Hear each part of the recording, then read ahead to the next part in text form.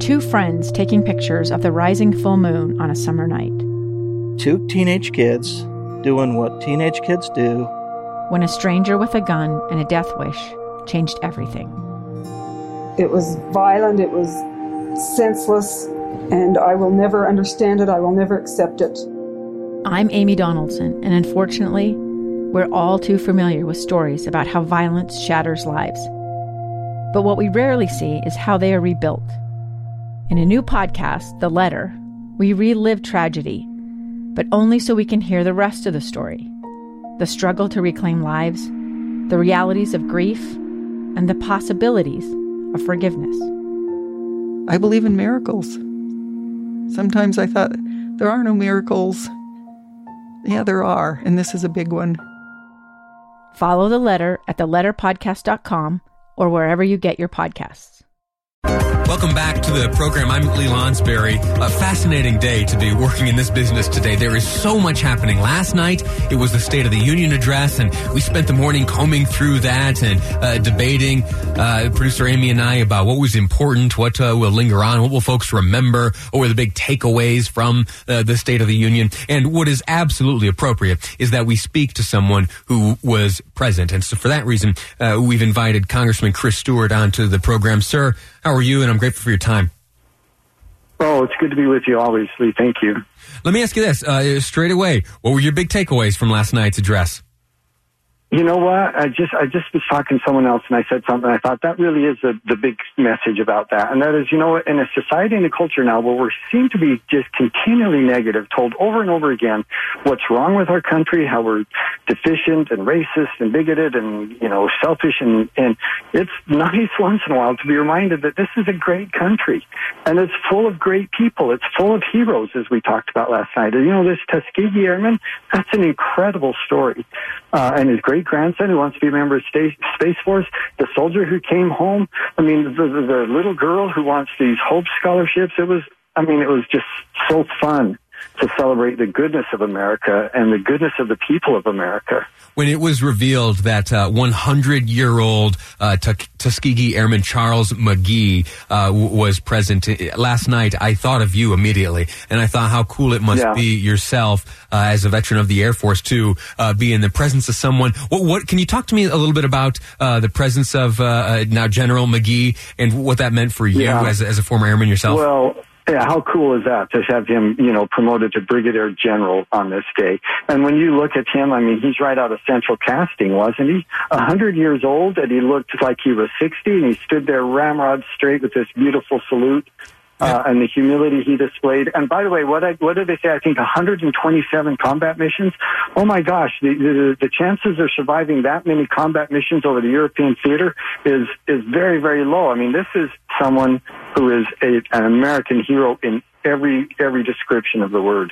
You mentioned it, and that was exactly my observation. There was no one who stood more squarely at attention when on their feet, nor was there anyone who delivered a more sharp and snappy salute than that 100-year-old veteran. Inspiring to have him there. And I thought, now listen, there's been a lot of analysis of the President's State of the Union, comparing it to the showmanship he brought to that show he had on TV, The Apprentice or whatever. Well, there was a good deal of it, but I thought the way that we walked our way towards the introduction of General McGee by introducing first his great-grandson, that 8th grader from Arizona, who would like to be a member of Space Force someday, I thought that was absolutely masterfully played. It was. And, you know, congratulations and gratitude to the people who helped put this together, because it's a huge undertaking, as you can imagine. I mean, some of the staff were writing or calling us and asking us questions about some elements of State of the Union more than a month ago. So it's a team effort, and of course the president is the final draft and has the final say, and he's the one who's got to present it. But I just thought the tone of it and the thought that went into it, and, you know, we didn't talk about impeachment, we didn't talk about the divisive issues. Now, there's some policy issues that there's disagreement, but by and large, I thought he was just trying to remind us, as he said, this is the greatest canvas on earth, that this is our masterpiece. You know, this is the greatest nation God has given a man. What a blessing to live here. And what a needful reminder after what we've been through, especially over the last 6 months or so. The broader context, the president is, some could say, on a roll right now. He, in less than an hour's time, will likely be acquitted in the Senate impeachment trial. He is the only official result to come out of Iowa from the other night. And approval ratings, not only here in Utah, but across the country, are higher than they have been for the entire duration of his presidency. I was pleased to be proven wrong yesterday. I flippantly on the radio yesterday made the prediction that the president would utter the word impeach or impeachment 18 times. And I made this silly little bet with the listeners, and I said, hey, text in your guesses. I walked around the newsroom here and we collected guesses, and I did not take it very seriously. I didn't give the reverence that was due. And I was so very pleased last night to be proven wrong when not once did he utter the word impeachment, not once did he dwell or linger or gloat with respect to the impeachment proceedings as they carry on. Well, Lee, I don't think you were the only one who thought that he would. Because frankly, he would have been justified in addressing it, although shortly. But I'm really glad that he didn't. And we kind of had word that he wasn't going to. And I really think the president kind of captured the mood of the country. The mood of the country wants to move on. They've been unpersuaded by it. They think that in many cases, look, if you hate the president already, you love impeachment. But if you don't hate the president, most Americans look at it and go, it seems unjustified to me. It seems very political and very partisan. And I think the president recognizes that. Most Americans just want to move on and talk about the things that make a difference in their lives. Talk about hope scholarships for children, for kids who are in schools that nearly condemn them to a hopeless future because they're not being educated. To talk about prescription drug prices and how we can drive that down. To talk about how we protect our soldiers and our military families and how we take care of them. I mean, the list of things from, protecting unborn child in late-term abortions to reducing, again, the cost of medical care. Those are the things that a lot of Americans want to talk about, and I think the president gets that. You hit all of the marks. I would add to that list our America's declining reliance on welfare. The president pointed out that 7 million people have come off food stamps during the course of his administration thus far, and 10 million total have come off of welfare. He, not long after sharing those details, used a phrase I had never before heard, which was blue-collar boom. What does that mean to you? Yeah, that's a beautiful thing. And it's interesting because when he talked about the reducing number of people on food stamps, some of my Democratic colleagues actually were booing. Like that was bad news. And it's not like we took people who are starving and kicked them off the welfare rolls or the food stamp rolls and said, you can't eat. It's people who got jobs. It's people who no longer need that kind of assistance. This is good for everyone. And how you could hear that and think that's bad news, that's just, I don't get it. But this is a blue-collar boom. I mean, one of the really beautiful things about this is the lowest income brackets, 25% and particularly the 10% of the lowest income are the ones who have gotten the greatest gain in upward mobility on wages. This isn't money that's going to the rich people. This is money that's going to the working class. People like me who grew up in a family of 10 kids working hard. My dad was a farmer and a rancher and a military guy. We didn't have much money, but we worked hard, and that's what most Americans are. And they're the ones who are getting the benefit of this. And if you want a job, you can work.